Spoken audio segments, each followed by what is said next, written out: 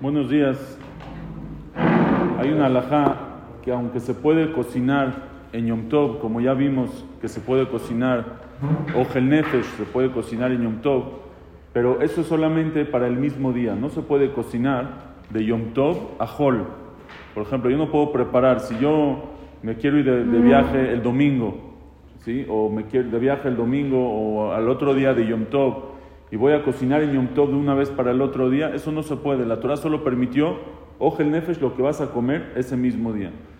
Es la misma halajá que no se puede cocinar de un Yom Tov a otro Yom Tov, ¿sí? Cuando tenemos 2 días de Yom Tov, no puedes cocinar tú, si Yom Tov es lunes y martes, no puedes cocinar el lunes para el martes.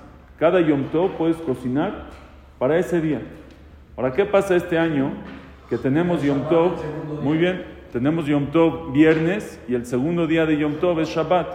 Entonces, en cualquier Yom Tov, pues yo cocino de jueves a viernes, por ejemplo, no tengo problema. El jueves cocino para el jueves y el viernes para el viernes. Pero ahora que es Shabat y no se puede cocinar en Shabat, ¿cómo cocinamos para Shabat? Tenemos que cocinar el viernes y no se puede cocinar de viernes para Shabat.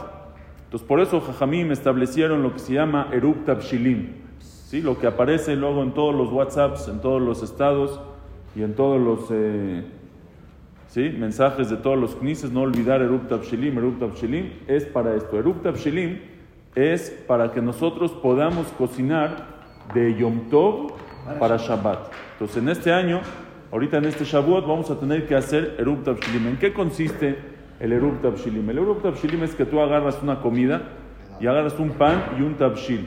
O sea, un pan y un guisado, ¿sí? Puede ser, nosotros hacemos con huevo duro, pero puede ser con cualquier otra comida. Y dices, con este eruv, se dice la verajá, y uno dice, con este eruv yo voy a poder cocinar. ¿Qué significa el eruv? El eruv significa que como que tú ya empezaste a cocinar para Shabbat desde antes de Yom Tov. El eruv Tabshilim se hace el jueves en la tarde. Cuando todavía no es Yom Tov, jueves en la tarde es el Eruv Tabshilim y se llama que ya empecé a preparar para Shabbat, ya tengo el pan y el guisado para Shabbat. Entonces, como ya empecé a cocinar para Shabbat, lo que voy a cocinar el viernes para Shabbat, se considera que estoy terminando solamente de cocinar, y eso Jajamim sí lo permitieron preparar para Shabbat. Ahora, todo esto está basado también en otra sevará que la Gemara dice que hoil ve haze y si vienen orjim hazule, si vienen invitados, o sea, si yo cocino en Yom Tov por si vienen invitados, yo no sé si van a venir invitados a mi casa en Yom Tov o no. ¿Puedo cocinar por si vienen invitados? Sí. ¿Por qué no? Pues es Ojel Nefesh. Sí puedo cocinar.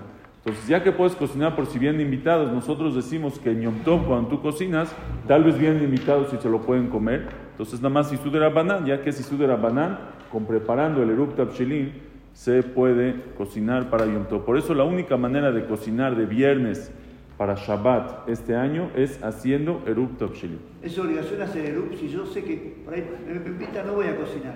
¿Igual tengo que hacer Eruv? Muy buena pregunta, lo vamos a ver Bezrat Hashem, porque aunque tú no cocines, tal vez vas a querer hacer otras cosas, vas a querer preparar otras cosas de Yom Tov para Shabbat. Por ejemplo, tu esposa va a prender velas para Shabbat y las velas las va a prender desde el viernes. Entonces ya estás metido. A lo mejor vas a cargar cosas, vas a preparar, te vas a bañar, etc. Vamos a ver si se necesita. ¿Qué pasa con el que no quiere cocinar? Ok, buen día a todos.